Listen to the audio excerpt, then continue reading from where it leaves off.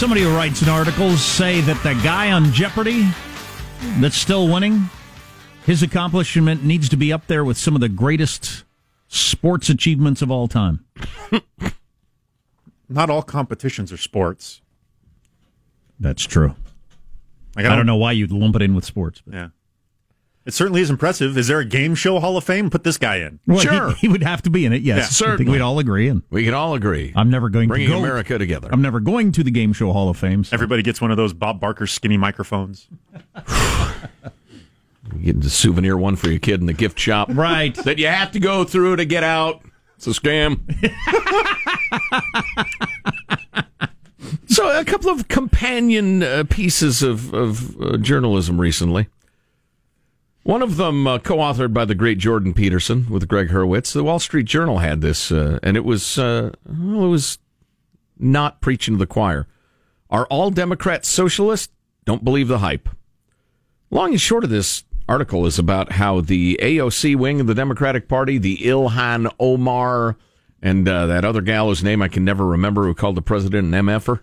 I call it the college girl wing of the party. It's kind of the frantically self-righteous, overly emotional, illogical end of the party is a very, very small minority.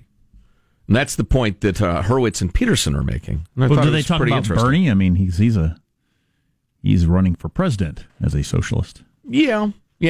But they mention that, out in America, candidates backed by the mainstream pro-business New Democrat coalition won 33 of 40 House seats that flipped from red to blue. Compare that with the Justice Democrats and the Sanders-esque Our Revolution, who didn't manage to convert one seat. As for messaging, the Third Way informs us no Democrat in a majority-making competitive district ran even one ad on free college, a federal jobs guarantee, expanding Social Security, or passing a nationwide $15 minimum wage. Not a single ad. Boy, I didn't know that. Yeah. I did not know that. Yeah. And listen, I think if you're a conservative... the media is not doing the Democratic Party any favors. Because the media is making it seem like, well, that's what the Democratic Party is. Right. You're stating it's the opposite. Right. Yeah. Yeah, to a large extent. And it's funny, as somebody who doesn't swing that way politically, I was thinking about, okay, that's an interesting point. If that perception became more widespread, that would help the Democratic Party, I think. The reality? The reality. Yeah, right. Absolutely it would. Sorry, absolutely would. Yeah, the more accurate one. And it's interesting that Peterson and Hurwitz were writing about that in the Wall Street Journal, but I think it's accurate. There's plenty of radicalism, but it represents a fairly small group of people at this point. Certainly a small group of voters. And I'm putting that together. It occurred to me at the last minute that was a good companion to what I'd intended to talk about, which was a professor at Sarah Lawrence College. It's one of your elite, universities, East Coast elite universities. Do they talk like this, though? Absolutely. Everyone on campus does. That's part of orientation. I am excited to be here. Not like that. You're excited to be here. It's about one professor, but he's emblematic of so many things. And again, our theme is, these are just a few maniacs. Now, on college campuses, that's a small enough world that a few maniacs in terms of the total population is like the majority of people, or at least the majority of people in power. But listen to this. Last October, Sarah Lawrence College professor Samuel Abrams wrote an essay in the New York Times. And while critics of higher education have often focused on faculty bias, a larger problem has gone mostly unnoticed. And I remember talking about this at the time. Abrams' research revealed that college administrators are more uniformly progressive even than college faculties. Liberal staff members, he wrote, outnumber their conservative counterparts by the astonishing ratio of 12-1, making them the most left-leaning group on campus. These are administrators. Quote, ideological imbalance coupled with the administrator's agenda-setting power threatens the free and open exchange of ideas. It's just all undeniably true. He gives a bunch of examples, and we're familiar with them. We've been talking about them. Speakers uninvited, Christian groups getting kicked off campus or whatever, and groups not being able to be certified. And for having said this, he got his office door vandalized. Students called for him to be punished. Anonymous individuals falsely accused him of sexual misconduct. And when this professor urged the college president, one Crystal Judd, to take a strong stand in favor of academic freedom, she, quote, asked whether he thought it was appropriate to write op-eds without her permission, and further suggested that his article had been hostile toward his colleagues. And then, this is the main point I wanted to get to. Listen to the stuff they say about a guy who says, hey, 12-1 coupled with their authority, it's not good for the free exchange of ideas. Here's the response of a group of students calling themselves the Diaspora Coalition. They began a sit-in, issued an extraordinary set of demands, including demands aimed directly at Abrams. They called on the college to, quote, confront how the presence of Sam Abrams affects the safety and well-being of marginalized students. And then always with the safety. I know it. The I'm unsafe because you have a different point of view than me. That's just so weird. That is an idea that must be stamped out. Oh, I'd be ashamed to say it. I'd be horrified if one of my kids said that. That's shaming. How wilted a hothouse flower are you? Yes, I'm shaming. Good. The very existence of an opposing viewpoint makes you feel unsafe. So here is this paragraph from their screed, which I wanted to read to you. And my point, going back to the AOC wing of the party's tiny. When you hear that horse crap, call it out as horse crap. You're right. Listen to this. On October 16th, 2018, politics professor Samuel Abrams published an op-ed, which we talked about. The article revealed the anti-blackness, anti-LGBTQ+, and anti-woman bigotry of Abrams. The article specifically targeted programs such as our Liberation Summit, which Abrams did not attend, blah, blah, blah. The Sarah Lawrence community deserves an administration that strives for an inclusive education that reflects the diversity of our community. How ironic is that? Yeah. Abrams' derision of Black Lives Matter, queer liberation, and women's rights movements display not only ignorance, and he didn't, by the way, that's a wild exaggeration from the original piece, but outright hostility toward the essential efforts to dismantle white supremacy and other systems of oppression. This threatens the safety, there we are again, and well-being of marginalized people within the Sarah Lawrence community by demonstrating that our lives and identities are viewed as opinions that we can have a, quote, difference in dialogue about, as if we haven't been forced to debate our very existence for our entire lives. We demand that Samuel Abrams' position at the college be put up to 10-year review to a panel of the Diaspora Coalition, that's the kids, and at least 3 faculty members of color. In addition, the college must issue a statement condemning the harm that Abrams has caused to the community, specifically queer, black, and female students, whilst, they say whilst. Kids, nobody not in college says whilst, unless it's the 18th century. Moreover, whilst apologizing for its refusal to protect marginalized students wounded by his op-ed and the ignorant dialogue that followed. Abrams must issue a public apology to the broader community and cease to target black people, queer people, and women. So there you go. You make a perfectly reasonable argument. Hey, ideologically, we're running 12-1. That's probably not healthy. They come immediately with you're a racist, you're a sexist, you're a homophobe, all those insulting terms. My friends, they're wrong, and they're full of crap. Don't be afraid of them. Don't kowtow to them. If somebody says that to you and you're the boss, and you think, oh, maybe I should fire that person. No. It's Maoist, like, ideological terrorism. These people are nuts, and there aren't many of them. Screw them. Good point, Michael. Only one thing you can do when you're feeling unsafe. Do the safety dance. Well, if you're going to do any dance at all, Jack, this would be the one. I mean, you can dance if you want to.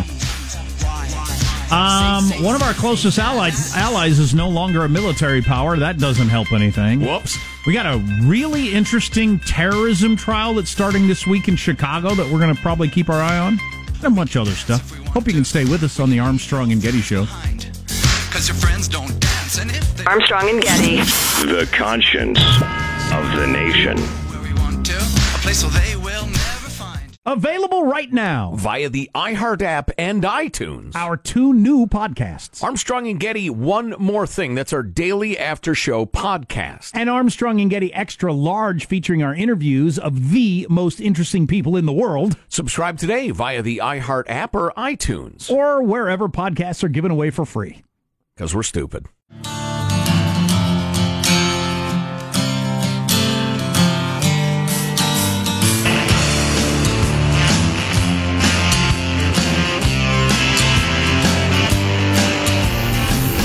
The Armstrong and Getty Show.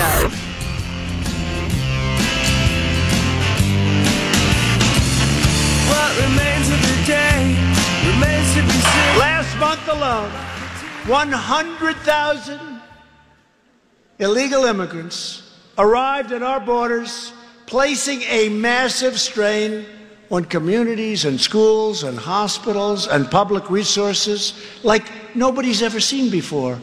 Now, we're sending many of them to sanctuary cities. Thank you very much.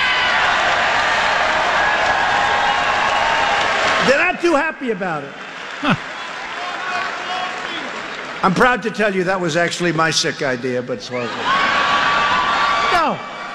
Hey, what did they say? We want them. I said, we'll give them to you, thank you. They said, we don't want them. There you have it. So, yeah. So I didn't see Trump's rally on Saturday, but I understand he went through all the good economic news point by point, which is a smart thing to do. Mm-hmm. How about an hour last night? I'm not going to call it 60 minutes anymore. I think it's pretentious. Just going to call it an hour.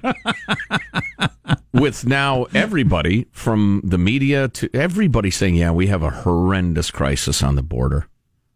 It's a manufactured crisis. Manufactured crisis. Manufactured crisis. It's a manufactured crisis. Manufactured crisis. We got that? Beautiful. Is it a humanitarian crisis or is it a national security crisis? It's absolutely both. That's the head of Homeland Security right now. And everybody acknowledges it right now. Well, not everybody, but an increasing number of people.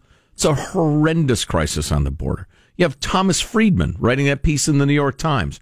Everybody just kind of shuffled their feet and grew pink-faced and tried to ignore it. But he said, listen, we need a high wall and a smart gate that lets in the right sort of people. But we absolutely need to control the borders.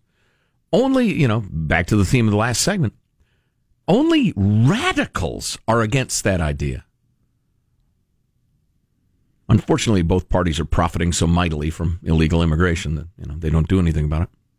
So I'm going to keep my eye on this trial that's starting this week in Chicago, because I've been kind of into this for a while. It's a terrorism case. It's one of those deals where, was this a terrorist or somebody who's got some problems and the FBI led them down a path toward being a terrorist that they wouldn't have gone down on their own? And then you call him a terrorist at the end of the path. Yeah. I'm always tough. I'm always a little disturbed by that. In this particular case, this guy they think might be mentally ill, or certainly not completely mentally competent, as he declared that the Illuminati and reptilian overlords were after him. Now, the Illuminati's out there. Reptilian overlords? Don't take orders from a lizard. Cold-blooded bastards. Well, that reminds me, there's a frog in our pool over the weekend. Baxter about ate him. A what? A frog. It's an amphibian, I realize, but thing swam to the corner of the pool where it's shallowest. Baxter's right there. The thing starts to leap out of the water, and Baxter's like, oh, yeah. And I made a sound I'm not proud of. I'm really glad nobody was there to witness it. I shriek like a woman. Because, number one, I didn't want to see a frog ripped apart, particularly. Number two, it wouldn't do Baxter's stomach any good, because he's had stomach problems. And I didn't know what eating a wild frog would do to him. He'd probably be fine. He probably would be. But I shrieked like a woman. He looked up like, what, dude, what? And the frog swam away in that moment. Thank God. He got away. Thanks, Joe. Thanks, idiot.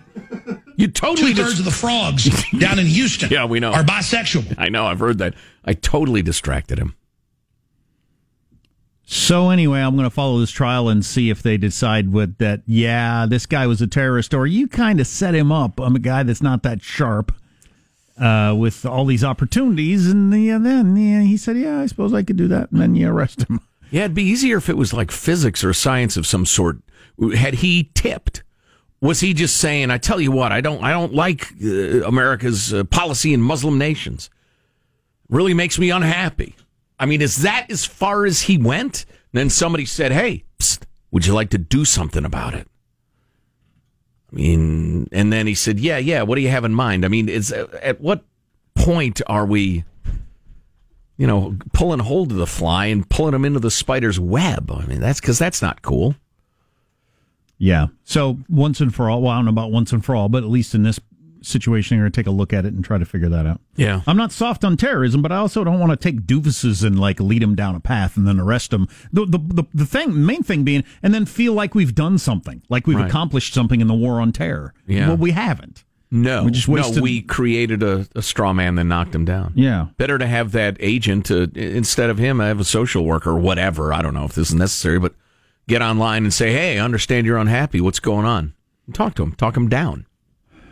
The Washington Post, I mentioned, has illustrated guide to all 2,339 deaths in Game of Thrones during all the seasons. That's there plenty. have been 2,339 deaths. That's a lot of deaths. I haven't watched the shows. Just nonstop slaying. Well, the dragons they can take out big chunks. There's certainly 5 or 6 episodes that account for a large portion of those inflated numbers. And during your big battle scene, you get stab, slash, disembowel, stab. I mean, that's 4 right there. Yeah, bang, bang, bang. Right. Slab, slash, disembowel. Right. Then a spear right through the. Oh, often it's from behind. They're a big fan of the spear from behind, like through the neck. Ooh. Popular move. Oh. Very big in the medieval times, Jack. Oh, I have a scholarly piece on what rural life was like during the Middle Ages. I'm guessing it was rough. Yeah. What's coming up in your news, Marshall? Well, Lindsey Graham, done with talk of Trump impeachment, lays out the reasons why. Donald Trump's 2020 campaign manager says expect a bigger, bolder, and badder campaign this time round. Oh, boy. And we got new warnings about the back seat of your car. Oh, God. Coming up. What are you going to try to claim? Is it FM, Marshall? No, it is not. That's funny, because that's where I like to go. Stay tuned to the Armstrong and Getty Show.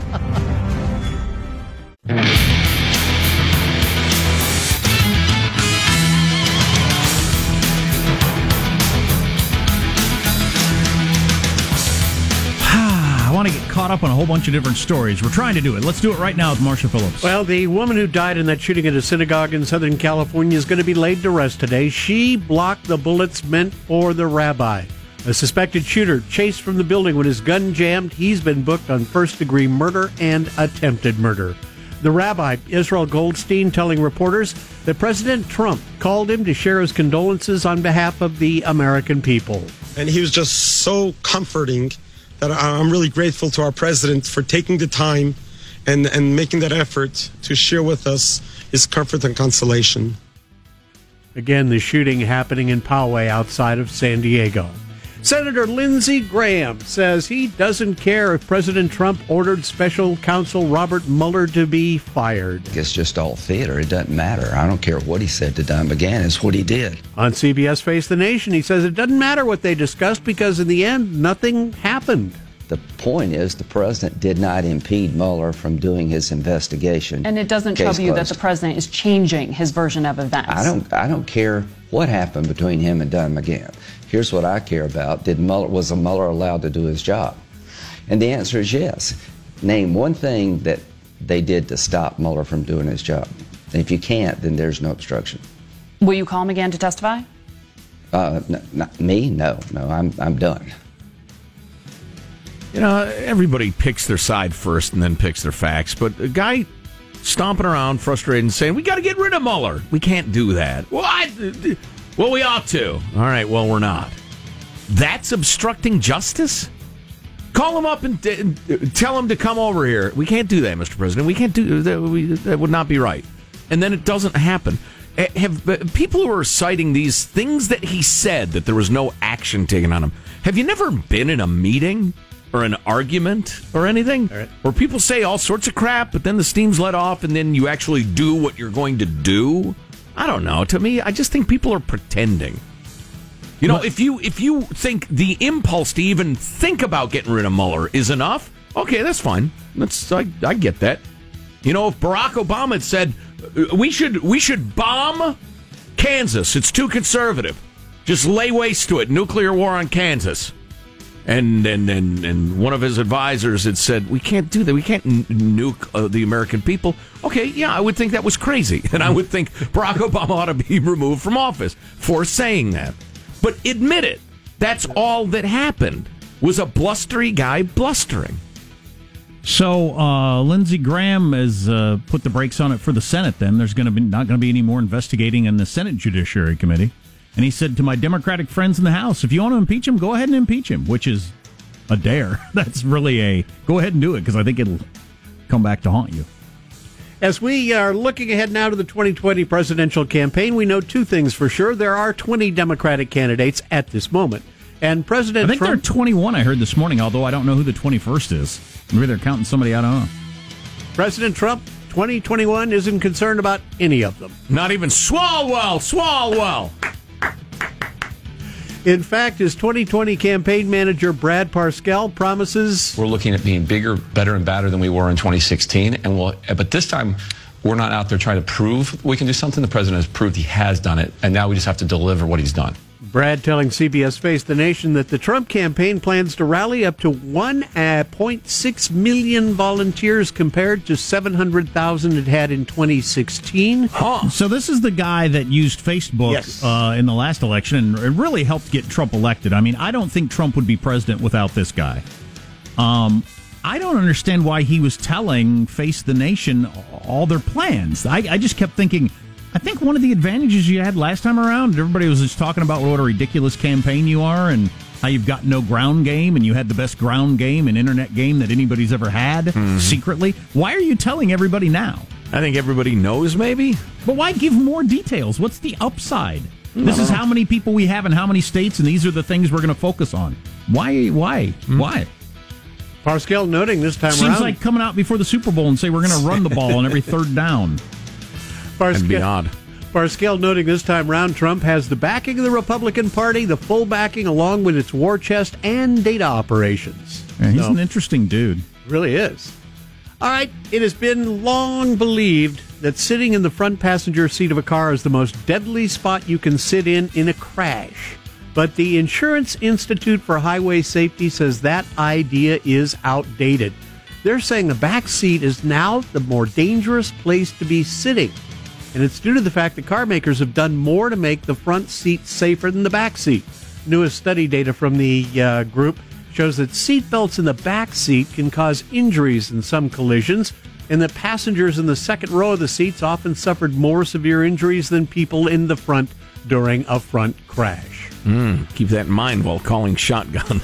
Exactly. I'm claustrophobic. I like to ride on the hood. What does it say about that? That is probably an even worse idea, sir. That's a look at your news. I'm Marshall Phillips, the Armstrong and Getty Show, the conscience of the nation. So what was life really like in the Middle Ages? I'll give you a hint. Between the year 1100 and 1400, that's 300 years, there was one fat guy. I'm serious. That's probably pretty true. Every single day, trying desperately to find enough calories to survive. There's a hint. So we got that. Also, e-scooters are no joke, Joe. Some of the injuries people are getting all across America thanks to e-scooters. Are you at risk? Yes, you are. Be afraid. Among other things, coming up on the Armstrong and Getty Show. Armstrong and Getty. The conscience of the nation.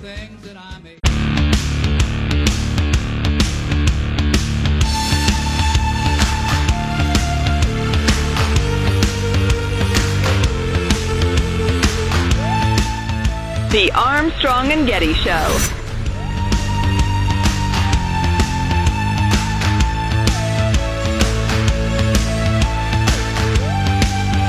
if you've had one of these fake meat hamburgers yet that are supposed to be so great, but you're going to, no doubt about it. Got some new info out on that, so stay tuned. Plus, it's exploding. Sports Illustrated has for the first time a model wearing a hijab and a burkini. Isn't that woke? So, as part of the swimsuit issue? Yes. Does that still... the swimsuit issue. Does that still exist? Yes. As a thing? Yes. Really? Because where are you going to find pictures of scantily clad women, Jack? Right. I know. It's 2019. It's hard to find. Good Lord. Rural life in the past was a battle for survival. This gal who wrote this piece for humanprogress.org did a city living one as well. That's really interesting, but I wanted to concentrate on this one. Which would have been the majority of people, I think. What's that? Rural life. Correct. We the people on this farm. That's right, Mitt. Before industrialization, European society was bifurcated. That means cut in two. Between a small minority of the very rich and the vast majority of the very poor. Perhaps, if you'd like an ideological umbrella to stand under while I tell this to you, we live in the most income unequal time in history, that sort of thing. Constantly being told how miserable life is and the government needs to do something about it. The best estimates they can get is during the reign of Louis XIV. That was when, Jack? 1700s, 1800s, nobody knows. Estimated that the French population consisted of 10% rich people, 50% very poor, and that's the second level of rich. Very poor. Wait, it drops from rich? Is in second place. Yes. And I'm guessing by poor, they don't mean poor in the United States where you've got only one car instead of two. Xbox, air conditioning, refrigerator, freezer. Yeah, okay, I'll get to that, though. So you got 10% rich, 50% very poor, 30% near beggars, so they can occasionally feed themselves, and 10% beggars. I mean, technically, when I was living downtown, that's where I was. I was beggars. They mean you're damn near begging yourself. Yeah. Right. You're pert near beggar. Right. As soon as you finish that half a cup of wheat, you'll be begging. Let's see. And sure enough, they go through a couple of populations, 9 to 12% beggars with absolutely no means of support whatsoever. And you think, boy, there are a lot of beggars around here, wherever you live. Well, yeah, but if you live in a metro area of, say, I don't know, 1 million people, there aren't 100,000 people begging. Yeah. So there's a little taste. An account of rural life in 16th century Lombardy, again, we're in France, found that the peasants live on wheat. And it seems to us that we can disregard their other expenses because it is the shortage of wheat that induces the laborers to raise their... That's a very fancy way of saying... Yes? Once you pronounce the H and once you didn't. I like it when you do pronounce the H. Okay, fair enough. Wheat. What they're driving at is in 15th century England, 80% of private expenditure went on food. 80%. Of that amount, 20% was spent on bread alone. By comparison, in recent years in the U.S., only 10% of private expenditures spent on food, a figure which is itself inflated by the amount Americans spend in restaurants. So, right. So it could be much less if we didn't go with 5 or 6%, and we eat more than we have to. So you could cut another % or two. Right. 20% of their food budget was bread. I mean, come on, it's called a low carb diet in medieval ages. Yeah. Get on it. 80% went to food.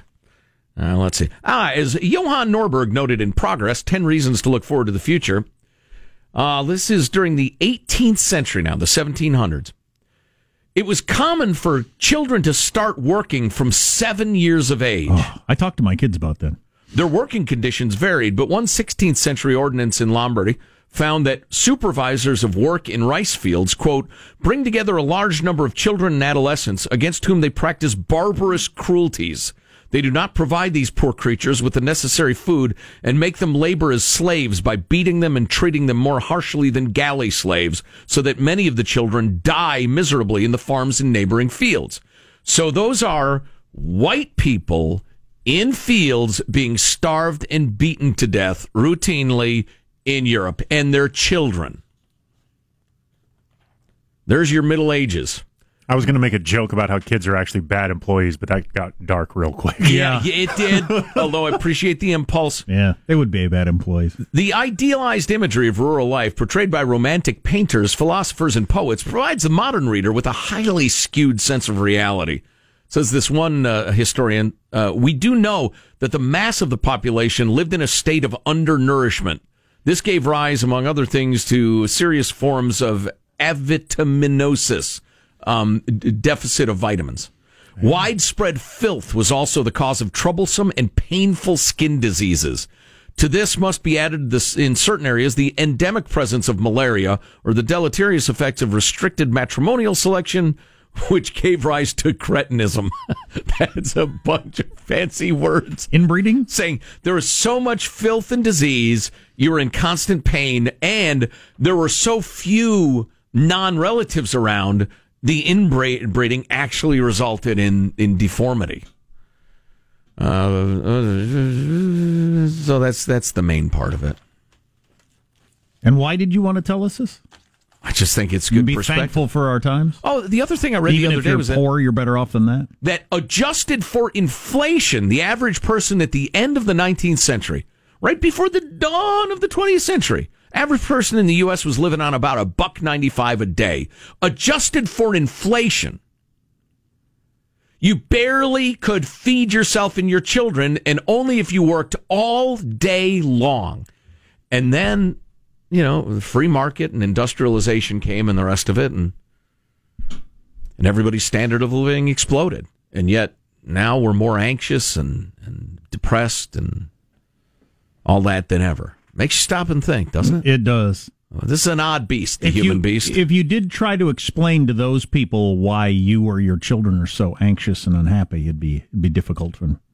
But you're not going to starve today, right? No, I'm not going to starve. There's no chance of that. Right. Then what are you going to happy about? So that's the only thing I think about all day, every day. You talk to some brother and sister. They're married. They've got 7 kids. 2 of them have already been worked to death. And the man's got some sort of terrible skin disease that he got from the S&P running through the streets.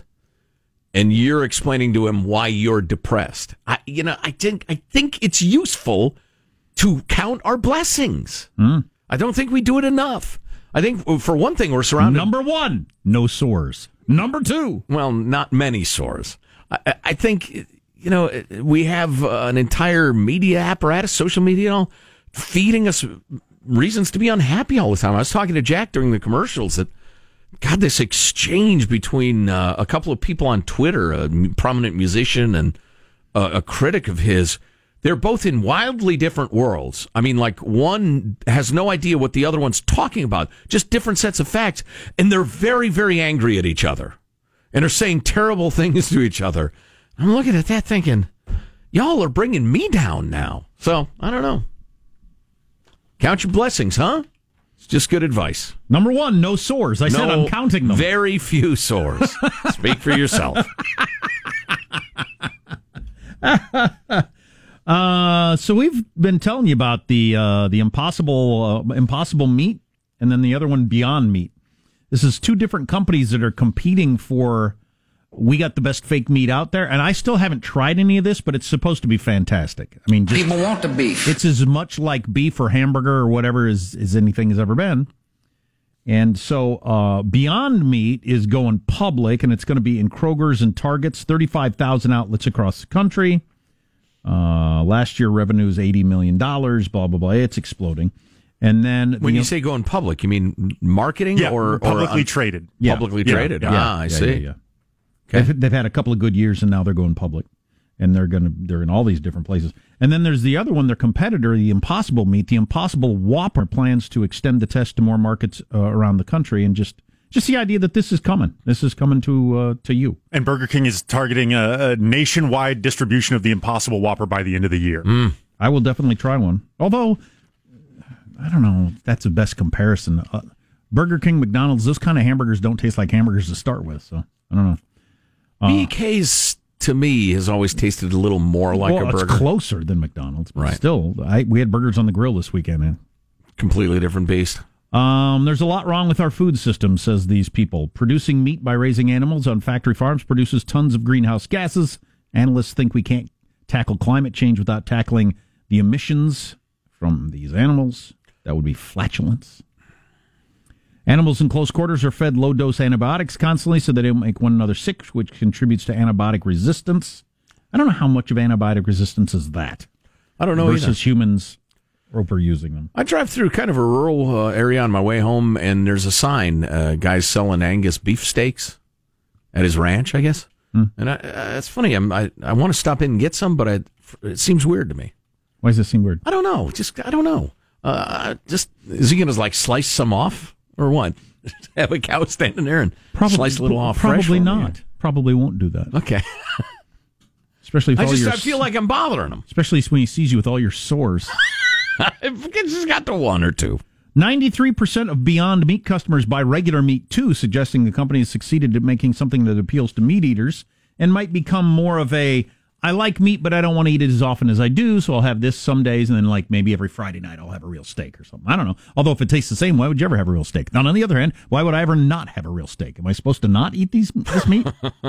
Why am I not supposed to eat my meat? I'm eating my meat. I'm enjoying it. It's not good for you. Says who? Take a look at your colon. Well, I don't care. Right now. My colon? Bend over. You.